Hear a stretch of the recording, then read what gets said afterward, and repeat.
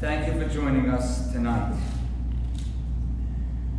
The last few weeks we came to this class has been in my living room. You may remember the orchids on my right and my wife's gorgeous painting in the background.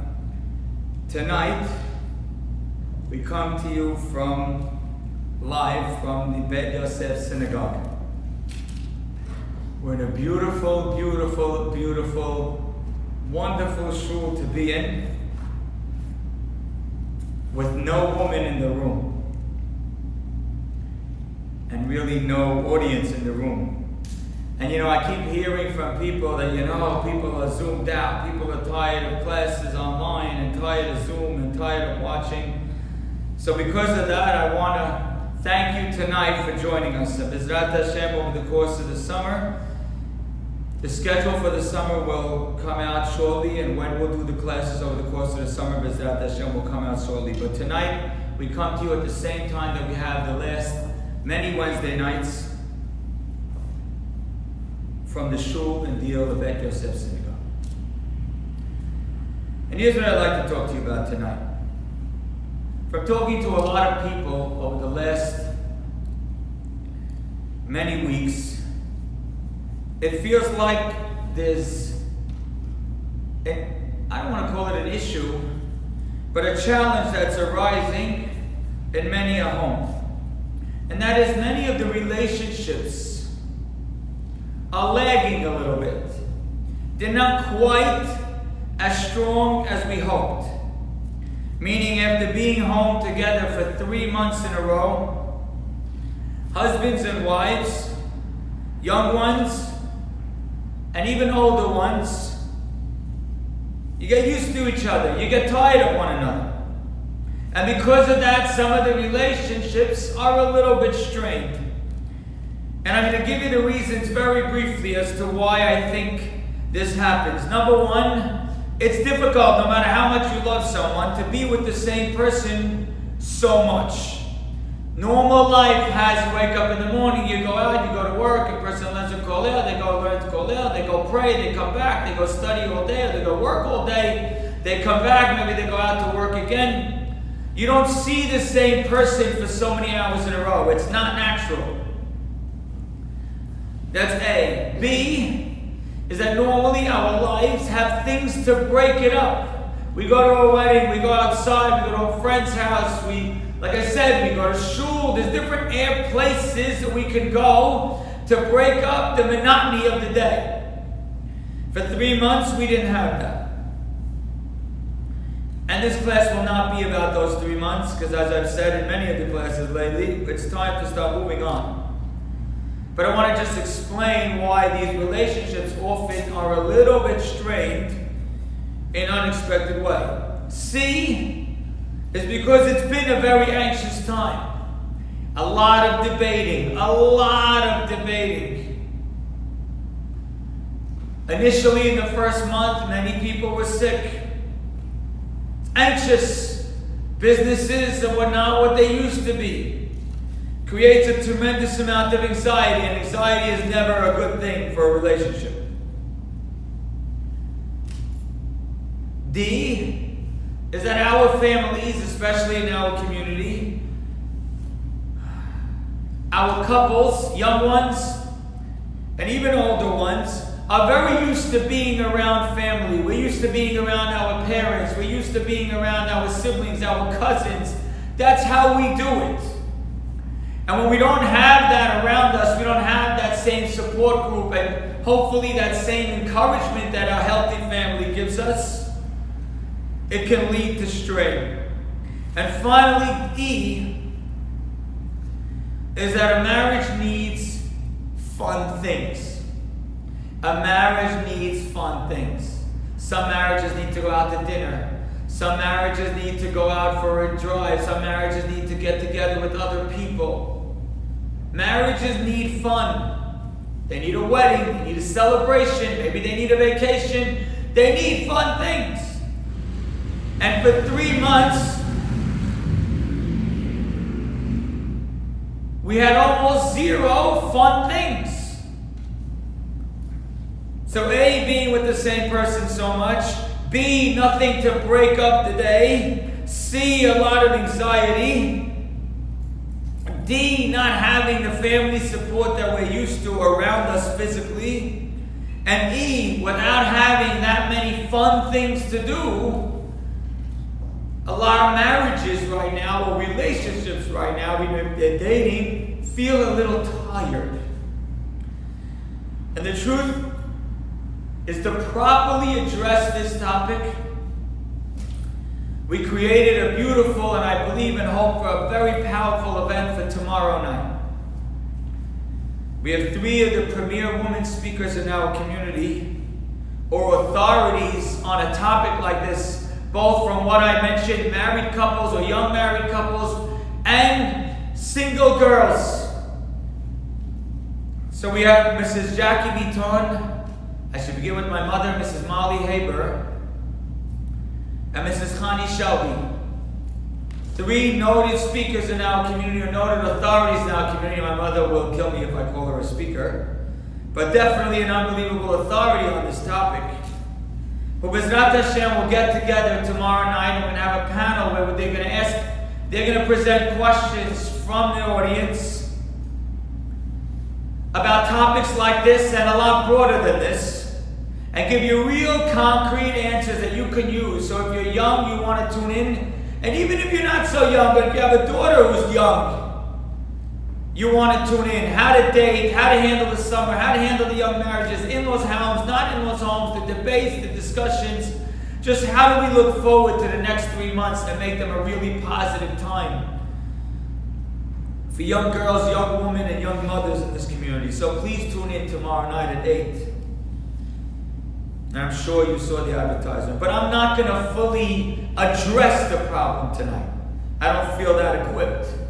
But rather what I'm going to do is try to give us an approach to it, an attitude towards it. And I hope that by the time we're done, the attitude will make the problem in your life dramatically subside. We're in Parashat Behaalotecha. Parashat Behaalotecha is one of the more dynamic and interesting parashiyot in the entire Torah.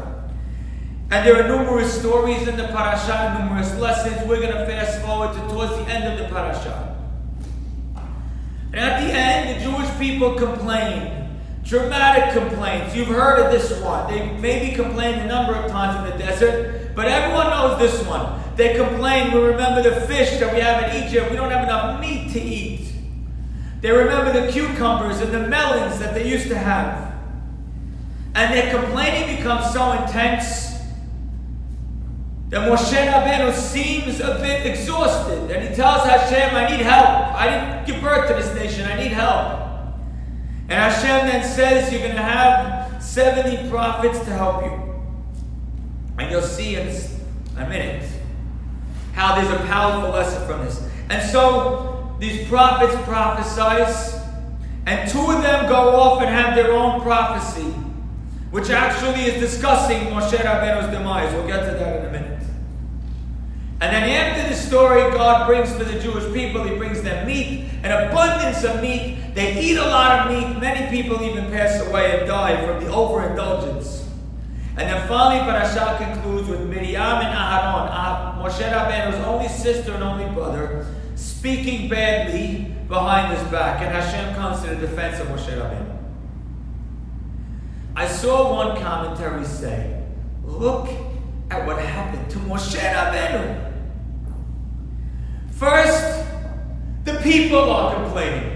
So he's the leader of people, and all the people are complaining. So then you say to yourself, okay, if the people are complaining, at least I'll turn to my associates. I'll turn to those people, to my colleagues, to the other prophets. And he finds out that 2 of those prophets are prophesying that Moshe Rabbenu is going to die and Yehoshua is going to take over, which actually would become accurate. So he turns to his colleagues, and he can't win over there. And then you say, okay, so if you can't win with the people, at least, and you can't win with your friends, at least you go to your family. And then sister are both talking behind his back.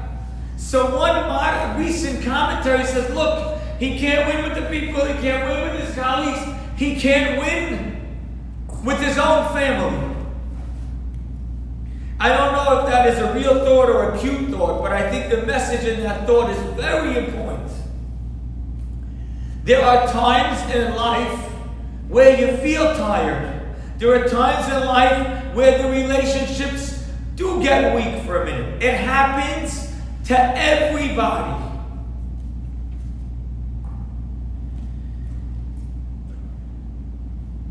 Everybody. So you need to realize that whatever you're feeling right now in your marriage, of what I described before, is true with you. And even if it doesn't mean the Has v'Shalom, your relationship is really weak, but it just doesn't have the enthusiasm you had in December, you need to realize that everybody is dealing with that. So many people are dealing with that. And you'll say, no, but didn't rabbis give speeches about how wonderful this time is and we have time to unite with our kids? Yes, we gave speeches. I'm one of those rabbis who gave those speeches. But the reality is that not every day feels like a speech. And not every day feels like, oh, the rabbi says you're going to sit at home and you talk to your children. The reality is that most people didn't sit every night and read their daughter 3 stories before they went to bed, and then come downstairs and smile to their wife and smile to their husband and eat a perfect dinner and say, wow, look how wonderful this is. Nah, that's not what happened. Instead, what happened to most people is, my daughter, yeah, I'm going to read your story, I'm on the phone, I'll get back to I'm coming upstairs. You got upstairs, she's sleeping.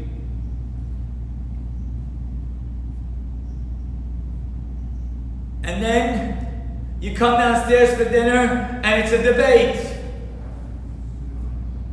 Not exactly what we envisioned. And that's why the Torah, after all of this, all these little anecdotes I just described with Moshe Rabbenu, the Torah says, V'aish Moshe anav me'od. Moshe Rabbenu was unbelievably humble. What does that mean, Moshe Rabbenu was unbelievably humble? If you can handle this, if you can handle it's tough with the people, and tough with your colleagues, and even tough with your family, if you can handle this, you must be unbelievably humble. So yes, the first thing you need to know is it's normal. And that a lot of people are feeling it. And life is not like a speech, or even if you got some adorable video 2 months ago that said that this is a wonderful time. There were moments that were wonderful. But normal people got tired. And here you see Moshe Rabbenu. And again, of course, we realize it's Moshe Rabbenu. It's on his level. The Torah doesn't tell it to us for us to really believe that Moshe Rabbenu got annoyed with the people. But rather, the Torah tells it to us for us to learn a lesson from it. Just like Abraham and Yitzchak and Yaakov and their sons was all about lessons. It's not like the 12 tribes had regular sibling rivalry, but you can learn about sibling rivalry from the 12 tribes. And it's not like Yaakov and Esau's fight were a regular, normal 2 brothers fight, but you can learn from it. And the same thing here. Moshe Rabbenu in the middle says the words that I give birth to these people. You can learn that sometimes even the greatest leader is allowed to have a Hashem, I need help moment. So you're allowed to have that moment too. Here's my second perspective, and we're going to have 3 tonight. I gave you 1, we have 2 more. My second perspective is this. Sometimes you have to look back at a certain period and say, you know what? That was nothing and it doesn't mean anything. I'll tell you what I mean. So Moshe Rabbenu finds out that he asks for help, Hashem gives him help, and gives him 70 prophets to prophesy. 2 of them, Eldad and Medad, actually prophesies. And when they do, they were not with the rest of the people. They seemed to be not in the right place they were supposed to be. And their prophecy was actually, like I said before, Moshe Rabbeinu's demise. So the Pasuk says, Vayan Yehoshua. Yehoshua Misharet Moshe. Yehoshua, the servant or the one the assistant of Moshe Rabbenu, מבחוריו. From בחוריו, which we'll explain in a minute. He says, אדוני Moshe, he says, my master Moshe, כלאם, destroy them. They're saying a terrible thing. They're saying that one day you're going to pass away. They're not prophesizing in the right spot. Destroy them.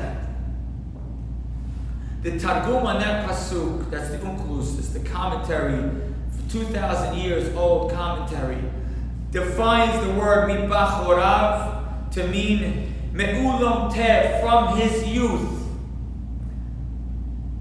And he's implying that when Yehoshua was speaking from his youthfulness. And what does this mean? Why is the Torah emphasizing as Yehoshua is defending his own master? He's saying, Moshe, you have to go after them. You can't allow them to do this.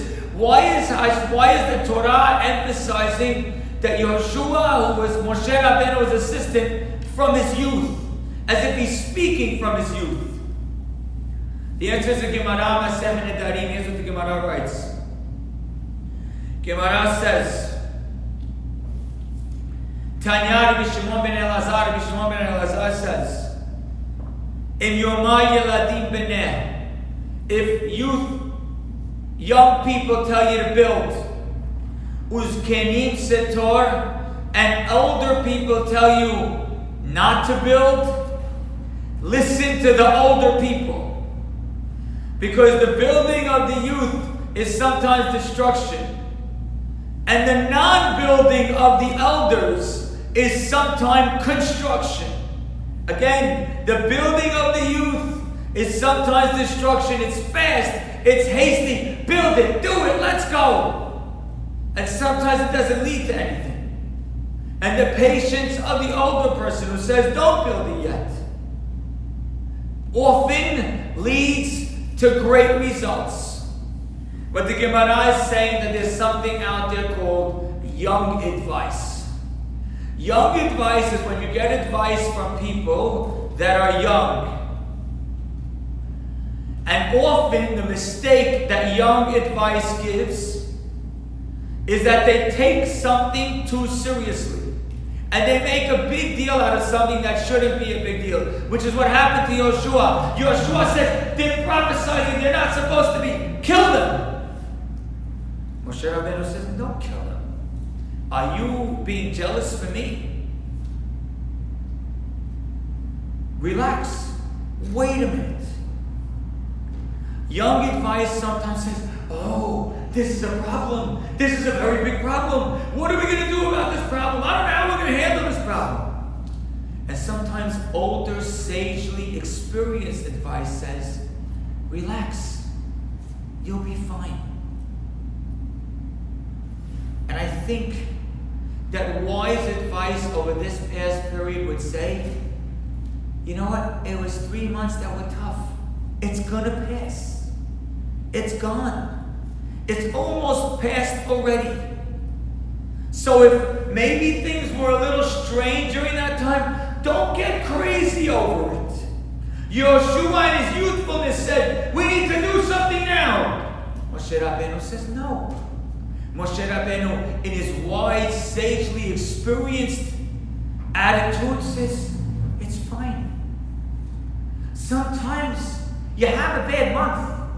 It doesn't mean the world's coming to an end. You need to know this. Older people know it. Younger people often don't. Sometimes you have a bad couple of months, or sometimes it's not what you envisioned, or it's not what you dreamed. It's okay. You know, the other day in my house, my little son, Moshe, I talk about him a lot in the class because he's cute and he hasn't been in school or listening to the teacher in school in weeks, but that's not for now. It used to be the teacher would be on the phone and he'd be upstairs, the teacher would be on the phone downstairs. That was bad enough. Now it's teacher's not even on the phone. But anyway, that's not here nor there. So one day Moshe is building a little castle. He's building a little tower with, I don't know what they call it, clicks, or I don't know, Lego, whatever, one of these things. And one of the other kids in the house, and he's built this whole structure, one of the other kids in the house walks by and walks on top of it and smashes the castle, smashes his tower. And Moshe is hysterical crying. My oldest son says to me, he says, you see how kids are? You see, kids, when they're building it, it's not that they're crying over nothing. He thinks his little tower, his building, is a huge deal. He thinks it's so important. So when someone rides over it or destroys it, he can't breathe. He thinks the world came to an end. And then my son, which I think is fairly wise, says to me, he says, a lot of us are like that too. We're building our own castle. We're building our own little tower. And if something goes wrong, we're like, oh no, what's going to happen? And a wise person would tell you, been there, done that. We're married 50 years. Of course we've had patches like that. The world did come to an end. The sad thing is when a young couple stops and says to themselves, what are we going to do? This is the end of the world. We haven't laughed together for 20 minutes in a month. Okay, so you didn't laugh. Okay, so you didn't have as much excitement. It's okay.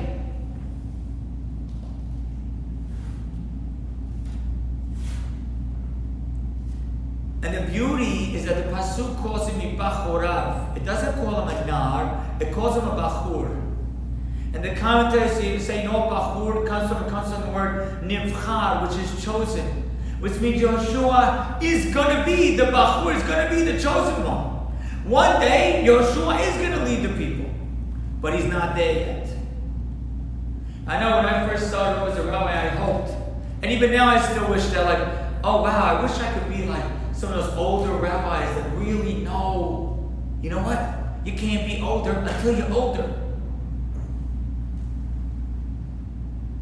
And sometimes you can't have experience until you have experience. So if you're young, or if your children are young, and they just got married or married 5-6 years, and you're a little stressed, or maybe if you're not so young, but you're a little stressed and you're like, oh, this is a problem. You need to realize, number one, everyone's gone through it. Number two, you could be okay. You could be okay. Because there are two types of people. There's one type of person that everything is a big deal. There's another type of person that nothing's a big deal. Now there's an advantage to the person that everything's a big deal. Because those people, every experience is like a big experience. I'm like that. Anytime I take a vacation, it's a big vacation. Anytime I'm learning, it's a big learning. If I'm preparing for a class, it's big preparation. Everything I'm doing is big. If I'm talking to my wife, it's a whole meeting. Because everything's a big deal. And there are other people, it's nothing, whatever, I'm going, I'm coming, I came, I did, it doesn't matter, whatever.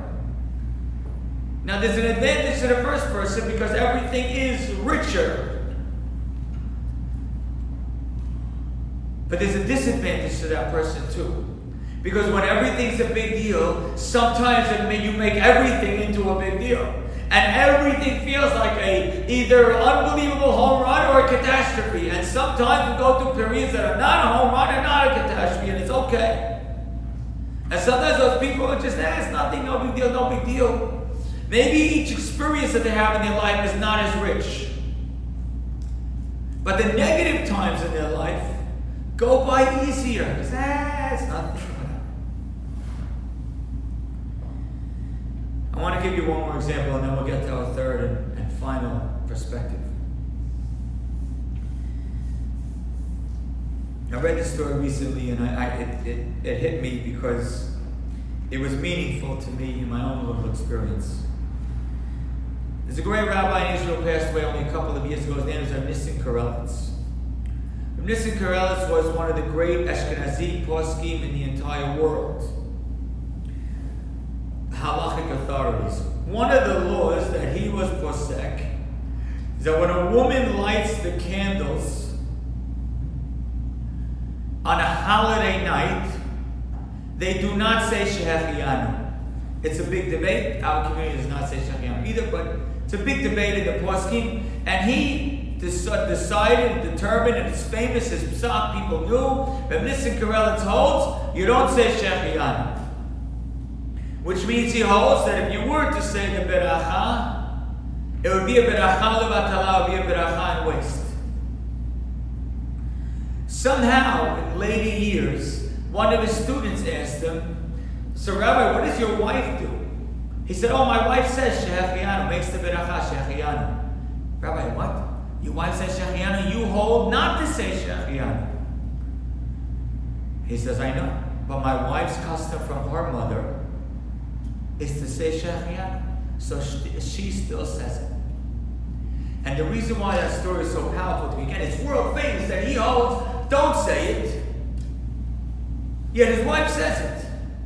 The reason why it was meaningful to me is when I first got married, I don't remember exactly what it was, but my wife did some custom with the candles, like her mother. And I said, "Why are you doing that? We don't do that."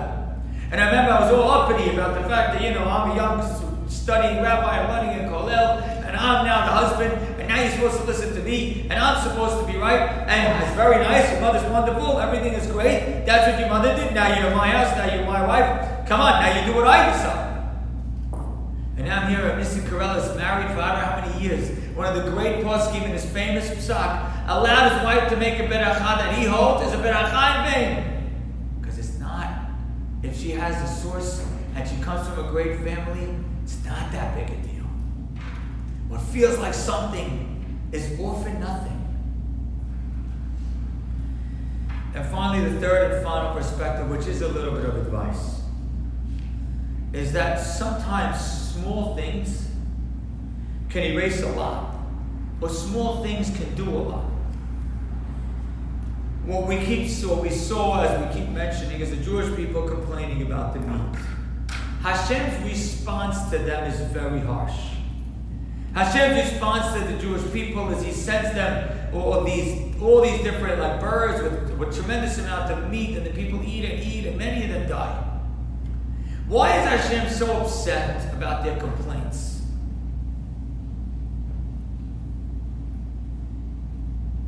And the commentaries say, here's why. Because Hashem says, I gave you the man. I'm feeding you the man. And you don't, from heaven. And you're not appreciating it. That's not okay. What Hashem wanted from us is just appreciate it. So you know what I think is the best advice we could do right now?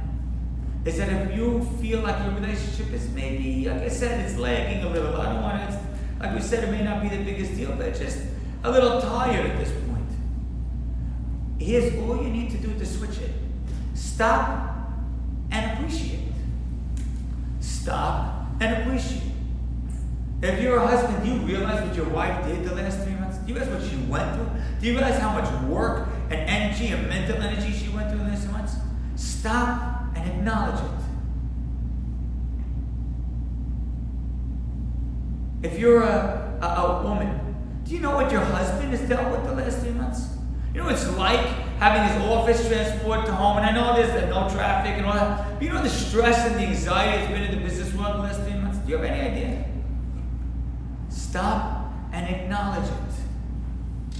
We have a law, Torah says, when you have a taref meat, if you have a taref piece of meat in the field, don't eat it. Rather, lakelev tashlichun oto. Toss it to the dogs. What is that? Why, says the commentator, you can toss it to any animal. Why are you telling me toss it to the dogs? And Rashi says, because we owe the dogs something.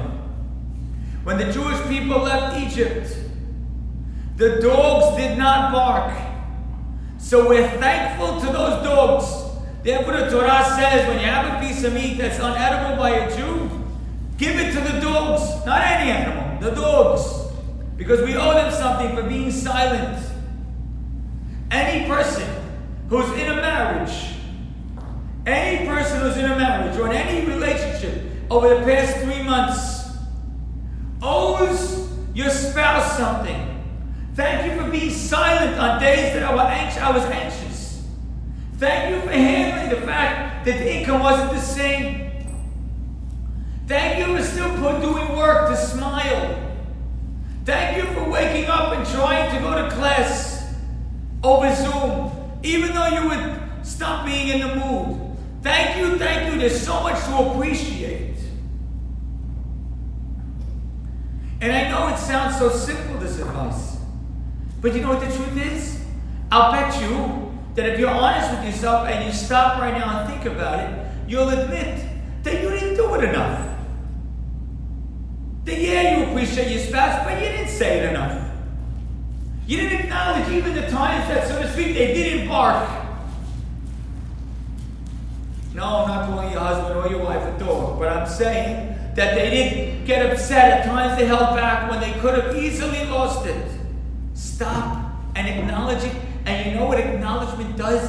It creates so much positive energy, so fast.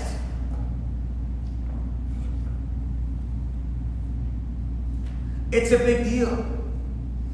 Small things are a big deal. Small things are a big deal.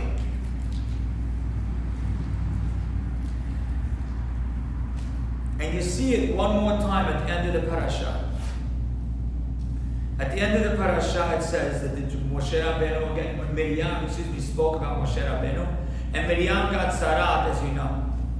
And the Jewish people had to wait 7 days before they continued to travel, even though it was time to travel, because they waited for Miriam. The commentaries ask, the Gemara asks, why they wait for Miriam? What zechut did she have for the entire nation to wait for her? And the Gemara answers, you know what merit she had?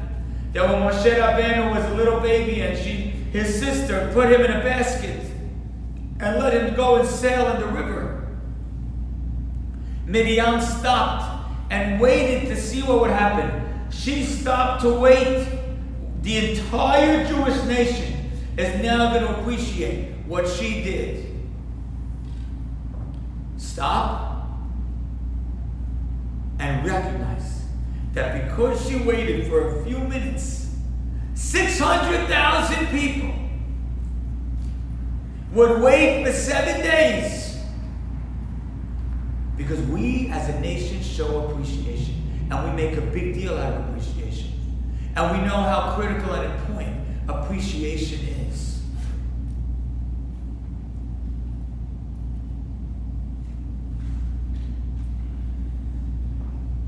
I'm going to conclude with a story. But I just want to give you this one thing. Next week, Bezrat Hashem, at least as of now, the plan is not to have a class.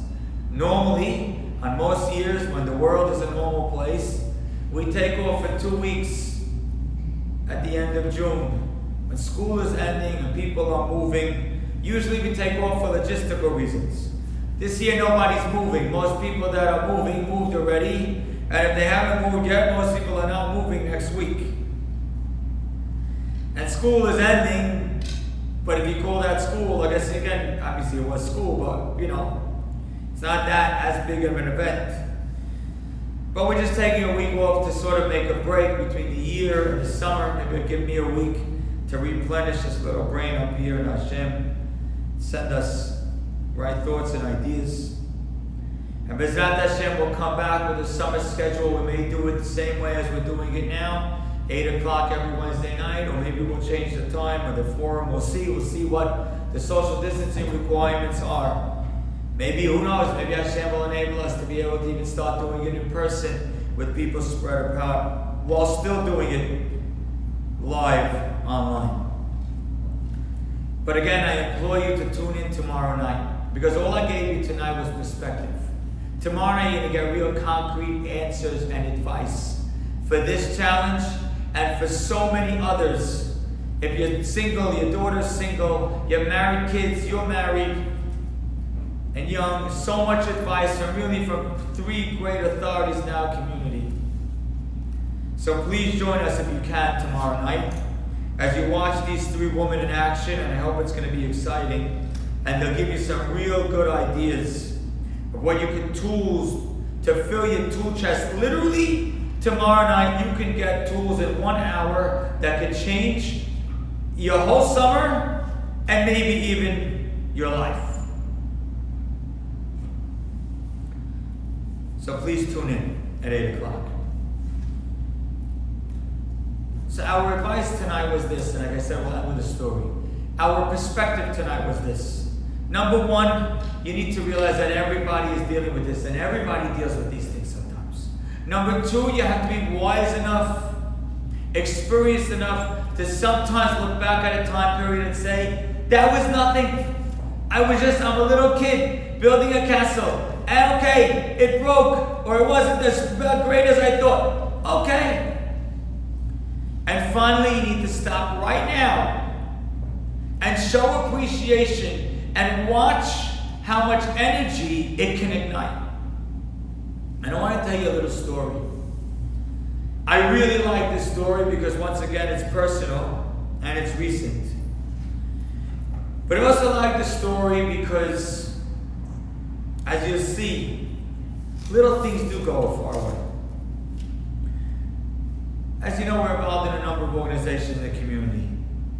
There was, about 3 years ago, a rabbi who I worked closely with in one of those organizations, who had made a little mistake. I'm not even sure if it was really a mistake at all. But me and some of the people on my team decided that we need to let it go immediately. So one night, 10 o'clock at night, I called him to an abrupt meeting and I told him we have to let you go. Now some people are good at firing people. I am not one of those people. Firing someone is very difficult for me. I feel bad, I care, maybe I care too much. Some leaders are stoic and strong and dynamic and it doesn't matter, they're moving forward. I'm not that guy. So it bothered me a lot also because I love this rabbi very much. Anyhow, for a while, he wouldn't really talk to me. We hadn't really bumped into each other almost at all. But I know he was extremely upset. And I really felt bad. And as I look back, I realized that I probably made a mistake. Maybe it didn't fit perfectly for our organization, but I was too brash and too abrupt and too fast. So right before, somewhere in early March, I went to a prominent man in the community who was very close to that rabbi, and I'm somewhat close to. And I told him, I said, I really want to make up with this man. It's 3 years already. I really feel bad. I really want to make up with him. He says, okay, let's see when it's the right time. That was it. Now last week, as you know, we do a class on Torah Minds. We just finished the semester, at least my class's semester is over. Other classes have a couple more nights. On Torah Minds, we have this learning on this organization, on this website called Torah Minds. And my class was about tefillah. Last Tuesday night, and I do it with a partner, another rabbi who doesn't speak, but he helps. We would find the sources together, and he helps from a technology standpoint, and he's a great friend, this rabbi. So anyhow, last week, it was the night, I don't know if you remember, there were fear of riots in Brooklyn, so there was a curfew. So last week, my rabbi partner that I'm working on this Torah Minds with says, Rabbi, you know what, tonight, let's not drive there separately. Let's drive to the studio together. I said, okay, it's a good idea. He drives me to the studio. I give my class. I'm up to the Beneh Yisrael. The Beneh was up to that night was Hashem allow us to do teshuvah. And my whole theme of the class was that if you really want to do teshuvah and you take the first steps, Hashem makes it easy for you. You just need to take the first steps, and you need to really want it, and you need to really care. And then once you're able to really take those initial steps, and you pull yourself out of bed for a few days in a row, or you really start trying, then Hashem makes it easy. That was the whole theme of my class. Gave this class, Torah Minds, thank God, a lot of participants, a lot of people involved, great feedback. We end the class right away. My partner rabbi says, Rabbi, you know what? Usually we stay over afterwards to write a recap and a review. Let's not stay tonight. Let's just go home. It's dangerous. It's past the curfew. Let's just go home. I said, okay, let's go home now. We go home now. Usually he drives me. Usually we don't go together. And usually we don't leave this time. And if I was driving home, I drive up Avenue P. He says, I'm a little nervous, Avenue P. There's stores. Let's go up Avenue N. We drive up Avenue N. We get to Coney Island Avenue and Avenue N. And we're stopping at the light and we see there's another car. I'm like, wow, there's another car out after the curfew. And then the rabbi notices from the bumper sticker, it's a Jew. He says, well, it's a Jewish car. Now again, not a big deal, but because it's curfew and wow, it's a thing. We pull up alongside that car. If you know MUN, it's sort of a 2-lane road. We pull up alongside the car, and the rabbi I'm with rolls down his window to look and see who's in the other car, and he says, "Oh wow, it's my friend." And let's say his last name was Rabbi Safdie. He says, "Oh, it's my friend, Rabbi Safdie." And now I'm like, "Oh wow, my goodness, Rabbi Safdie's that rabbi that I let go, that I fired, so to speak, 3 years ago, and I haven't spoken to him since." So quickly in my mind, I'm like, I'm from the passenger seat, do I say hi to him? I'm afraid if I say hi to him, he might ignore me.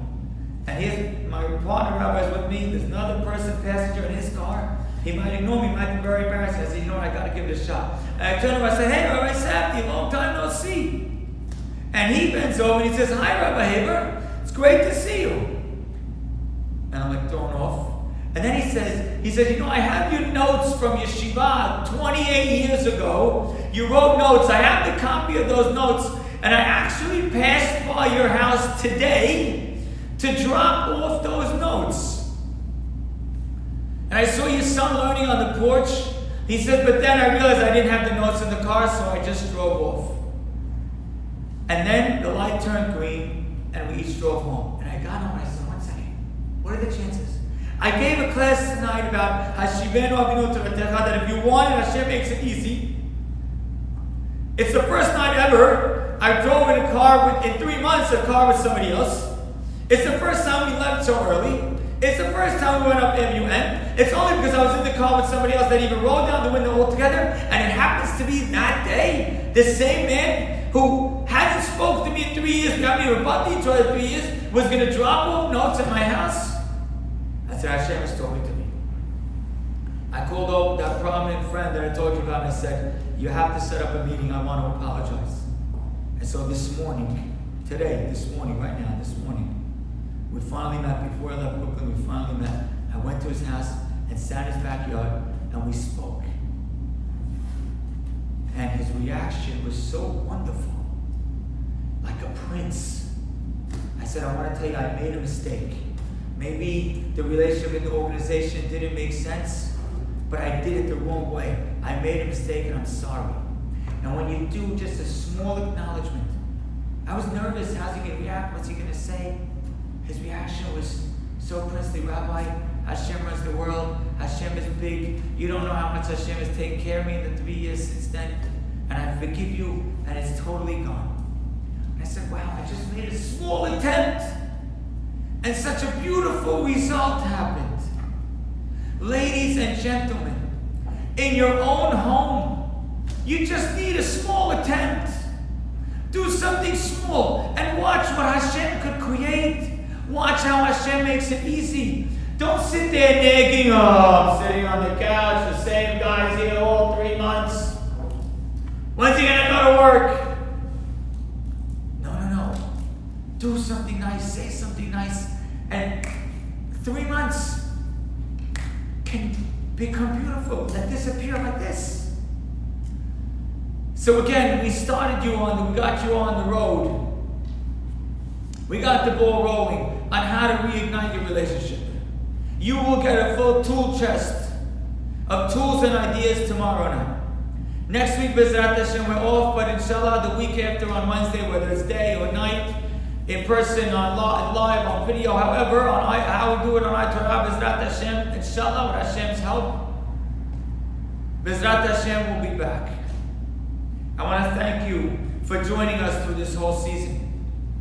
And I want to thank you tonight for not being zoomed out and being willing to listen. And take our little bit of perspective and advice. Realize that when everyone's going through something, it often means it's not that big a deal. And all I need to do is a small thing to make my marriage the dream that I always hoped it would be. We have the potential, ladies and gentlemen, to have a beautiful summer. To have so much beauty and happiness and energy in the summer, combined with relief. We have the chance. Ultimately, it may be up to big decisions by big government officials, or maybe it'll be up to our small little moves and small little attempts that allow us to ignite Hashem's dreams and allow us to ignite what Hashem's blessings and all that Hashem has to offer us. So that hopefully in a few weeks from now, you'll turn around and you'll say, you remember March, April, May? They're distant memories. And life is as beautiful as it's ever been.